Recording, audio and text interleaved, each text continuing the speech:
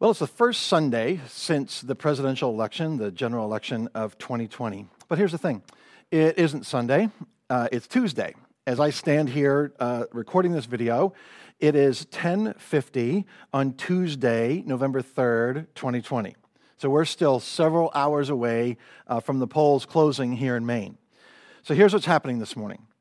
A couple weeks ago, the Holy Spirit just kind of impressed on me that I should press pause on the Rethink Church series and address the moment we're in. And I've been especially bothered and burdened by the intense emotion surrounding this election, and I've been concerned about the fallout after Election Day, regardless of the results. So I felt like I should speak to that, but I wanted to do it in such a way that no one could misinterpret my intention or think somehow my own personal political views were influencing what I had to say on the other side of the election. So rather than wait and speak live on Sunday after the election, and we're getting really close to bringing live teaching back to Sunday mornings here, I decided to come in and record this early on Election Day, so when no one knows any results, and speak to the moment in a way that addresses our response regardless of the results. So that's what I'm going to try to do today. And I'm calling this the elephant/donkey in the room. Here's something you need to know. We aren't a very big church at Faith Community Fellowship, but we have the entire political spectrum in our church. And I love that. If you think the person sitting next to you thinks exactly like you do about politics and culture and what's best for our country, you might need to just take a step back on that. If you think the person sitting near you voted like you did this week, because after all, no Christian could possibly vote for, listen.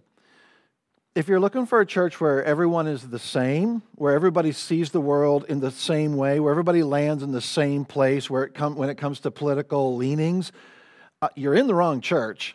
Because, by the way, that's not our mission.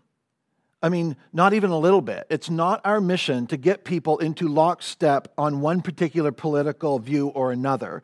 That's not our mission. It's not our agenda. It's not the reason we're here. And I'll tell you personally, I never want to be a part of a church where everybody agrees on everything politically. I mean, there are theological ideas that we don't even agree on, and we've said that's okay. We believe there are theological ideas that are open-handed, and that's okay. So here's the thing. I believe that it's in our differences that we have an opportunity to model for our friends and family and community what it looks like to disagree about some things like politics and continue to disagree without trying to persuade one another, without thinking that the other is less than because they don't think like I do. And it's in that we have this opportunity to model what it is to have unity around the things that matter for eternity. And since we have the entire political spectrum right here at Faith Community, we also have a wide range of emotions about this election. So I want to just talk about a couple of things, four things this morning. I want to talk about fear, fear, anger, unity, and hope. Fear, anger, unity, and hope. So let's see where this takes us. First of all, I want to make sure not to tell anyone how to feel, all right? That it's wrong to feel this way or that way, or here's how you should feel. That's just not helpful, right? So you can feel what you feel. And I hope you'll listen all the way through, because it might be tempting to get stuck on something in these next few minutes, or to let your mind wander, or to put some kind of spin on what you think I'm saying, or maybe even try to read into something that I'm saying that I'm not saying at all. So I hope you can acknowledge that this is a difficult subject to address, but we're not going to shy away from it. We're going to approach it in a way that is helpful and respectful and hopefully encouraging, and ultimately bringing us back to Jesus. So let's talk about fear. For the last 10 months, we've been inundated with fear-based messages. I mean, it comes at us from every angle. I play this game with cable news, and I admit these results aren't scientific, but it just seems that when I turn on CNN and their focus is on anger, if I just switch over to Fox News, they're working the fear angle. And when Fox News is emphasizing fear, if I just switch over to CNN, they've got some people on there who are just angry. It seems like it's a concerted effort, like it's coordinated, like it's just one or the other all the time. Anger and fear and anger. And listen, both sides use both tactics quite effectively. So let's start by talking about fear. If your response to the results of the election, or I don't even know where we're going to be on Sunday, so let's say the potential results of the election, if your initial response is fear, I get that. I know it's a real thing. But when it gets right down to it, I wonder, what do we fear exactly? In the United States of America, what exactly do we fear? And I think, when I got thinking about it, I think the answer is the same for all of us. I think the thing we fear is loss. We fear loss. We fear something is going to be taken away. I mean, if you voted for President Trump, you might have been afraid that a Biden administration would take away fill in the blank. And if you voted for Vice President Biden, you were afraid that President Trump, if he got another term, you would lose fill in the blank. When you boil it down on a micro level, we fear loss. We fear the loss of control, the loss of opportunity, the loss of a future for our children and our grandchildren. We fear the loss of our cultural distinctives. We fear loss of freedom, loss of progress, loss of certain rights. And ultimately, we fear the unknown. And how is it that in the same election, so many people, so many Christians are fearful of losing certain freedoms or certain rights? I mean, think about this. How did a nation that's as free as America get to a place where every people group feels like they're a victim, to the point where we vote in blocks depending on what rights we think we're going to be forced to give up if the other side wins? So let's be honest, okay? Because the left thinks they're victims, and the right thinks they're victims, and socialists think they're victims, and Christian right think they're victims, and women think they're victims, and white men think they're victims, and blacks, and Hispanics, and homosexuals, and NASCAR fans, and the 1%, and the 99%. Everyone thinks they're a victim.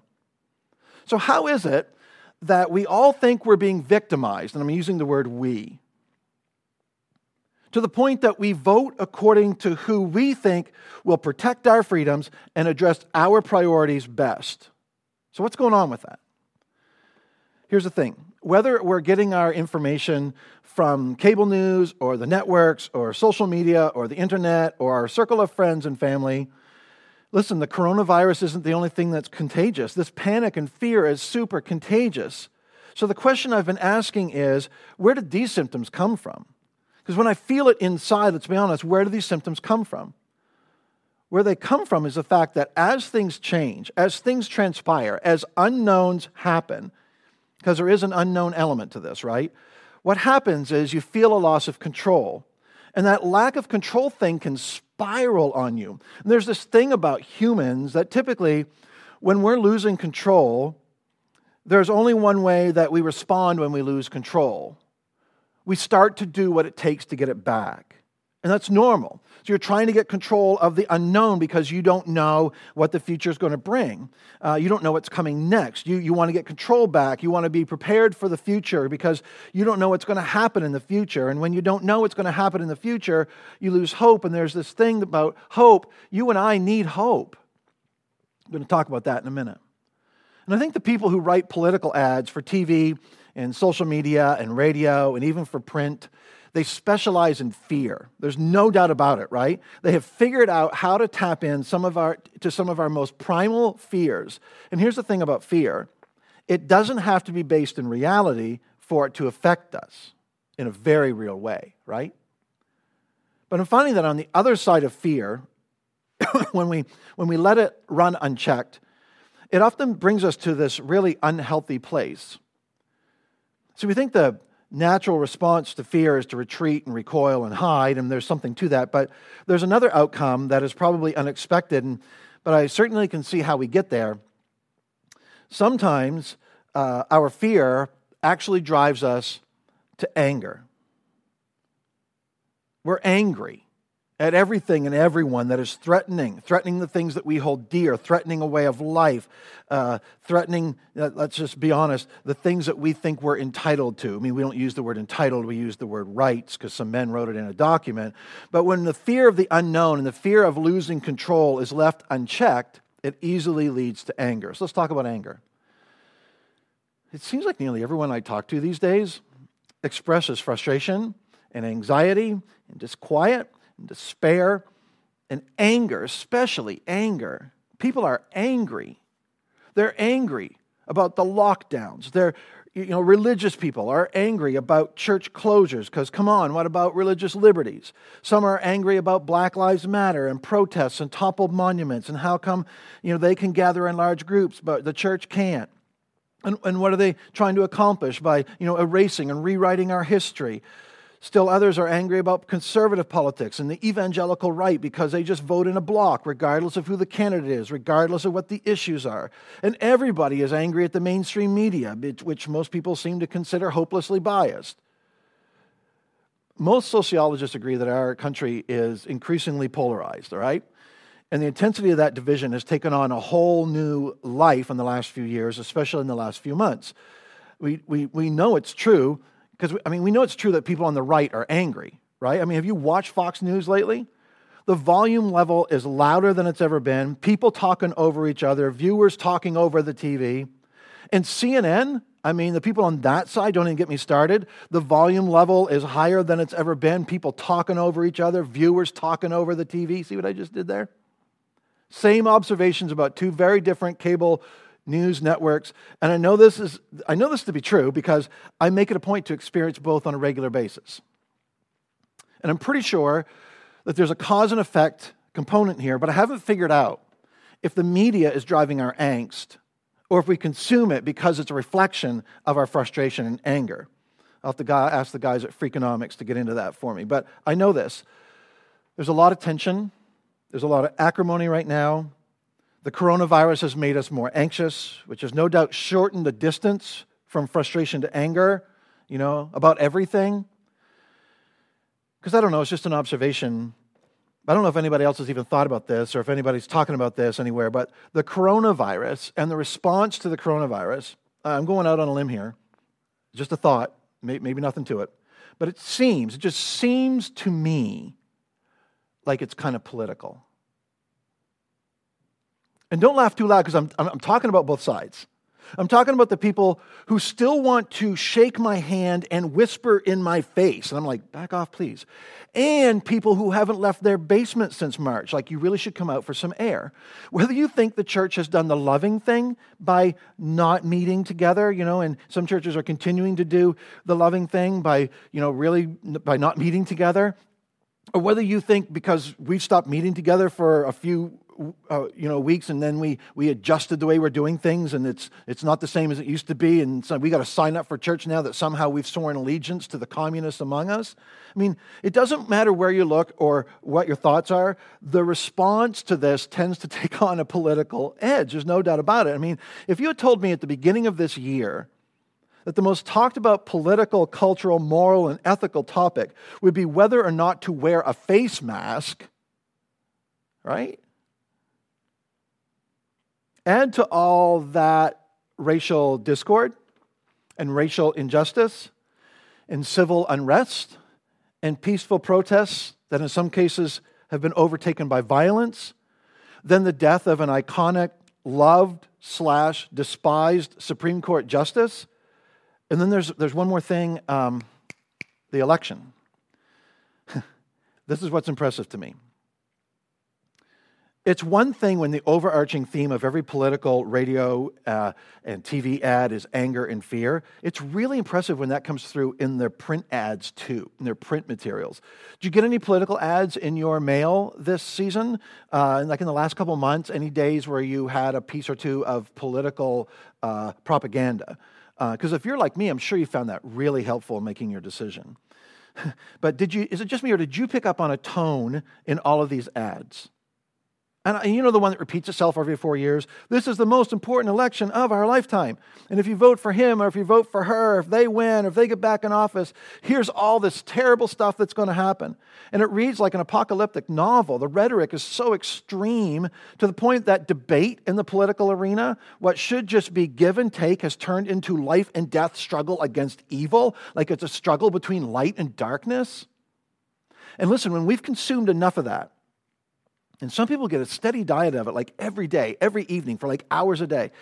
When that's what we're taking in, eventually it finds its way into our thinking, into our worldview, into our views of church and what we think the church should be about. And eventually you're not only fearful of what the other side might do, you're angry that they might do it, and you're angry that people would vote for them, and you're angry that someone you know, someone you work with, someone you go to church with, someone you're related to would vote for them.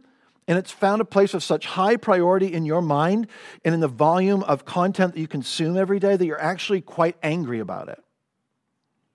Here's the thing. About half the people in our state, half the people in our community, some people in our church are angry today.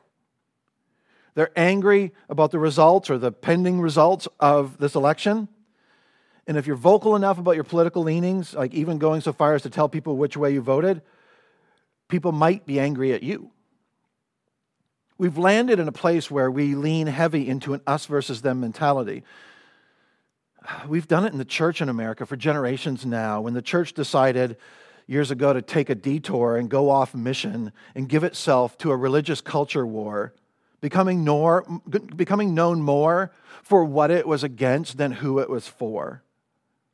And when we take a position of us versus them, we elevate us and we diminish them, and oftentimes to the extent that we actually dehumanize those who disagree with us. And whatever feeds our success is good and right, and whatever feeds their defeat is good and right. And we begin to see people who simply see the world differently than we do as the enemy. And our anger feeds that, and it in turn feeds our anger. It's a fear. Anger. Let's turn the corner. We've been talking about a couple negative responses to the world around us. Let's shift gears here and talk about a better response. Let's talk about what Jesus has called us to do. Let's talk about unity. Regardless of the results of this presidential election, about half the country is going to be happy, about half will be unhappy. And in this cultural moment, regardless of the results, a half of the country will continue to look at the other half of the country and see not a fellow citizen with a different opinion, not a decent person with an opposing viewpoint. No, we've come to a place where the person who disagrees with us about political and social ideals isn't just someone who holds an opposing view. We've allowed ourselves to see them as enemies. But listen, regardless of whether your candidate won or lost, the guy on the other side is not our enemy. The neighbor who supported the other guy isn't your enemy.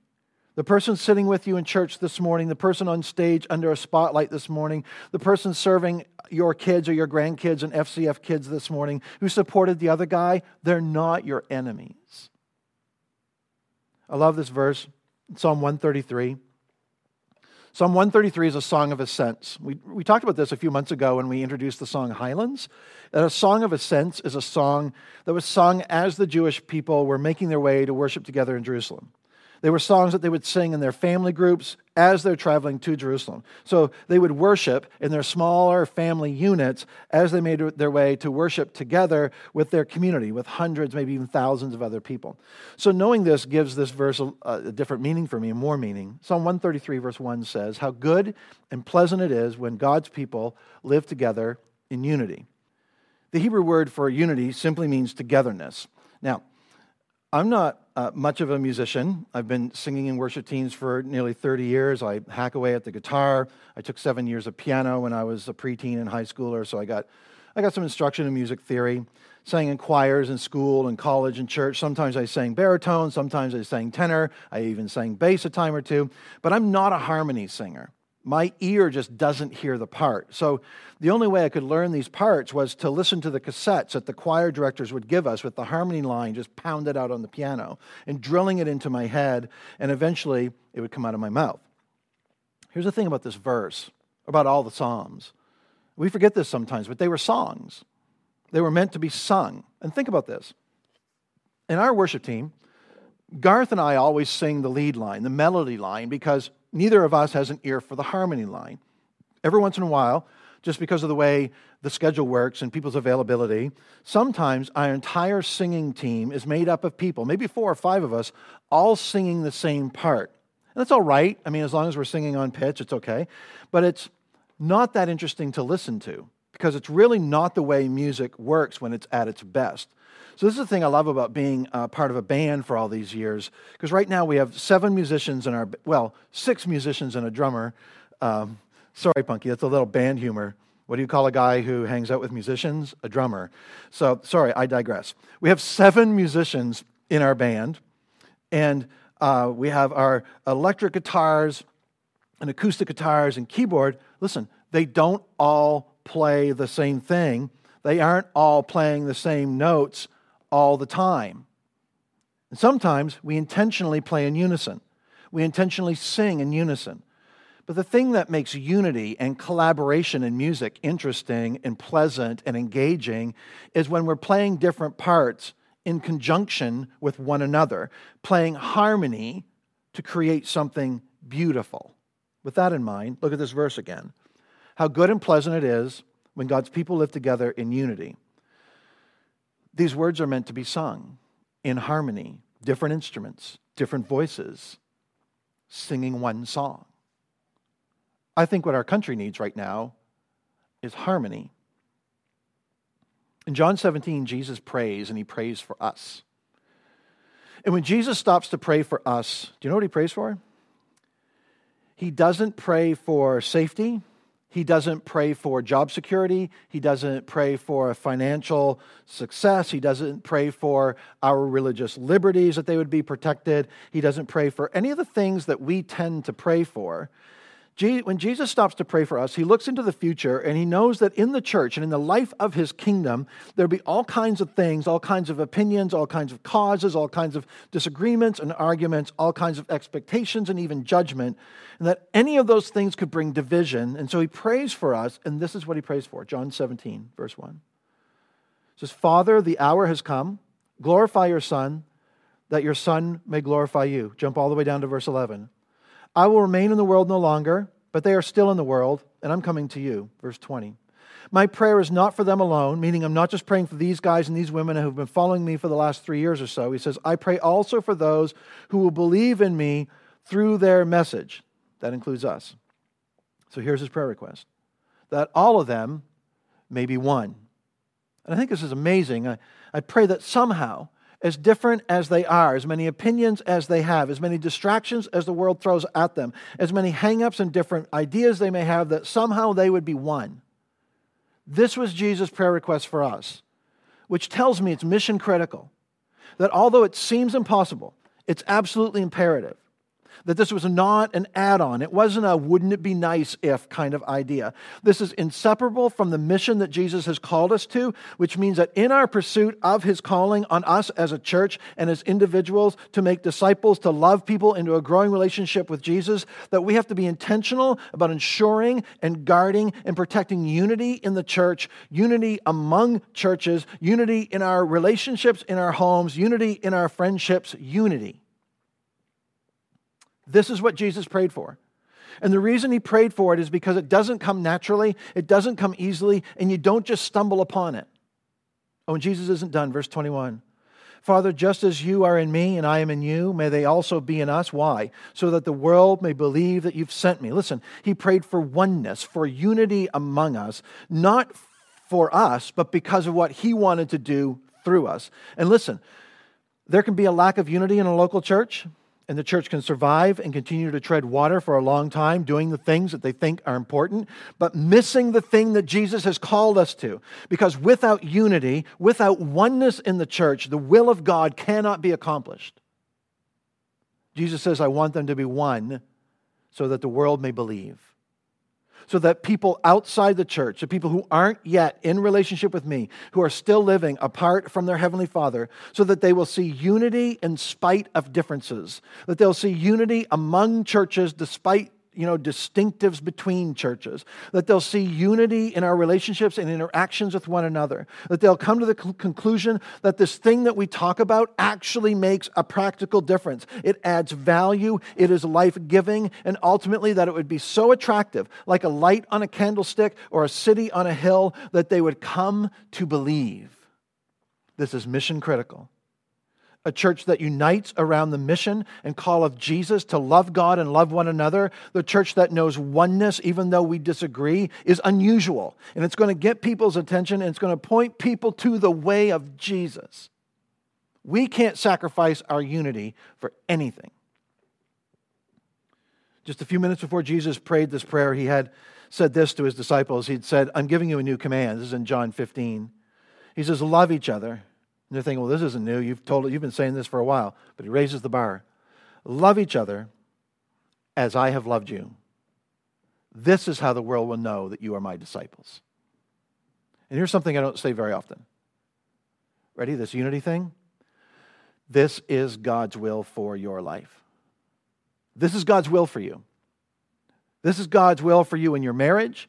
It's God's will for you in your family, for you in your workplace, for you in all of your relationships. This is God's will for us as a church, both within our church and in relationship to other churches. This is God's will for us because this is what Jesus prayed for us.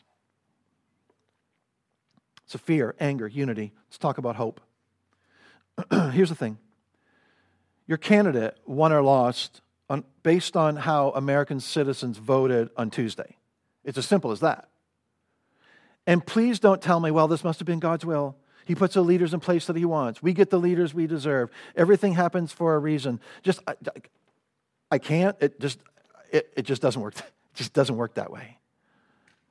So you're either celebrating and hopeful, or you're disappointed, maybe even fearful, depending on where you land politically and how you view the world. But listen, the kingdom of God will win or lose based on our choices, based on our behavior, based on the way that we do relationships, based on the way that we love one another, the way that we love people like us, and the way that we love people who are nothing like us. And the kingdom of God wins or loses based on the strength of our unity around the truth of the gospel, the hope of the resurrection, the mission of the church to love people into a growing relationship with Jesus. And if you're concerned about the future of our nation, and you think the results of this election have set us on the wrong course. Remember, I'm recording this on Tuesday morning before the polls have closed, before a lot of you have even had a chance to vote. But if you think the results of this election have set us on a wrong course, can I just remind you, it was Christianity. It was this upside down, inside out, these values of the kingdom of God. Those things we talked about and studied from the Sermon on the Mount a few months ago. It's those kingdom values that shaped a lot of Western culture. It wasn't American politics. It wasn't government. It wasn't Republicans or Democrats or the Federalists or the Democrat Republicans. That was actually a thing. Or the Libertarians. It was Christians. It was followers of Jesus. It was the church. It was the teachings of Jesus, along with some ideas from the Torah, that laid the groundwork for our modern sense of justice and fairness and dignity. And we haven't always gotten it right. I mean, our great national shame of slavery is evidence of sometimes we get it terribly, terribly wrong. But our hope, listen, our hope is not in a president or a presidential candidate. Our hope is not in a political party. Our hope is not in the Constitution of the United States or even the Bill of Rights. Our hope is not in a flag. Our hope is not in military might. Our hope is not in a system of government. Our hope is not in any of these things because all of these things are temporary. Every dictator dies. Every president is term limited out. Every political party eventually goes the way of every other political party before it. They're temporary. So why in the world, listen, why in the world would we as citizens of the kingdom of God, why in the world would we allow ourselves to be divided over something that is temporary? I'm talking about the United States of America, temporary. There will be a day when there is no more USA. I'm talking about our form of government, temporary. There'll be a day when there is no more seat of government in Washington, D.C. I'm talking about politicians and elected government officials, temporary. I'm talking about political parties, temporary. Read the history of our American political parties. Political parties are short-lived. Even presidential administrations, temporary. At best, 8 years. I have t-shirts older than that. So like all these things that we put so much energy and emotional energy into and take so much hope and find so much hope in, they're temporary. Why do we allow ourselves, followers of an eternal king, citizens of an eternal kingdom, why do we allow ourselves to be divided by temporary political systems and temporary political leaders and temporary political platforms? Why do we allow ourselves to pledge our allegiance to lesser kings and lesser kingdoms? And why? Why do we allow ourselves to be divided by fear? All these things go away. But the kingdom of God goes on. Hebrews 12 says the kingdom of God is an unshakable kingdom. What we're called to do, listen, what we're called to do is not dependent on who gets elected. The person in the White House, whoever it is, that person is not going to save. No politician is going to save us. Only Jesus saves us. Jesus is our Savior, no one else. Our allegiance should be to Jesus and no one and nothing else. We all tend to fall back on things that we think we can control, that contributes to our sense of hope, But I want to ask you a question. Is the only hope you have the hope that you've built yourself? Is the only hope you have the hope that you're building yourself? I think an experience like we're all in right now, with a presidential election during a pandemic, it's a unique time, and I think it's forcing us to ask questions about our hope, about what our hope is in. Like, what are we trusting in? One thing I think we've learned about ourselves over the last few months is that some of the things that we tend to hope in can disappear like that. So what happens when we lose control? When we lose control, we hold tightest to the source of our hope. When we lose control, we hold tightest to the source of our hope. So right now, what are you holding on to? What are you holding on to? Do you find yourself more hopeful since Election Day? Or are you less hopeful since Election Day? And why is that? Is your hope somehow tied to this thing that is quite temporary? Maybe you aren't feeling so hopeful this week. Maybe you're more hopeful than you were last week. Can we just recalibrate and get honest and make sure that our hope isn't connected in any way to the person in the White House? It isn't connected to a political party. It isn't even connected, listen, to a political ideal. All these things are important. They all have their place. But none of that is where our hope is found. Here's the thing, follower of Jesus. Our hope is in the person of Jesus Christ. Our hope is in the gospel, the good news that Jesus came to bring, that God loves us even in our sin. God loves us. He gave His Son to provide a way to be restored into relationship with our Heavenly Father. That's the good news. And along with that, Jesus brought a whole new way of being human, a whole new ethic of loving one another as He loved us. Our hope is in Jesus alone. So right now I want to ask you a question. As a church, what do we do with our hope? What do we do with it? Like, what do we do with our hope? Because we don't want our hope to just end with us. Like, how do we share it with others? Because we know hope is more powerful than fear. Listen, let's use our best creativity to share our hope with the people in our lives. Like this week, let's do that. And I know it's hard right now. Because for some people, the only interaction you're getting with some people is on social media or by text or in your email or maybe by phone. And I'm not suggesting you go all, like K-Love all the time on your Facebook feed. That's not always helpful. I guess all I'm saying is, in whatever way we can, choose to be for people. At a time when it feels to most people like everything is against them. All this stuff beyond their control seems to be working against them. Let's share this contagious hope. Let's be people of hope and people of peace. Because no matter what happens, our hope is alive. Let's not simply then hold on to it. Let's give it away to the people around us.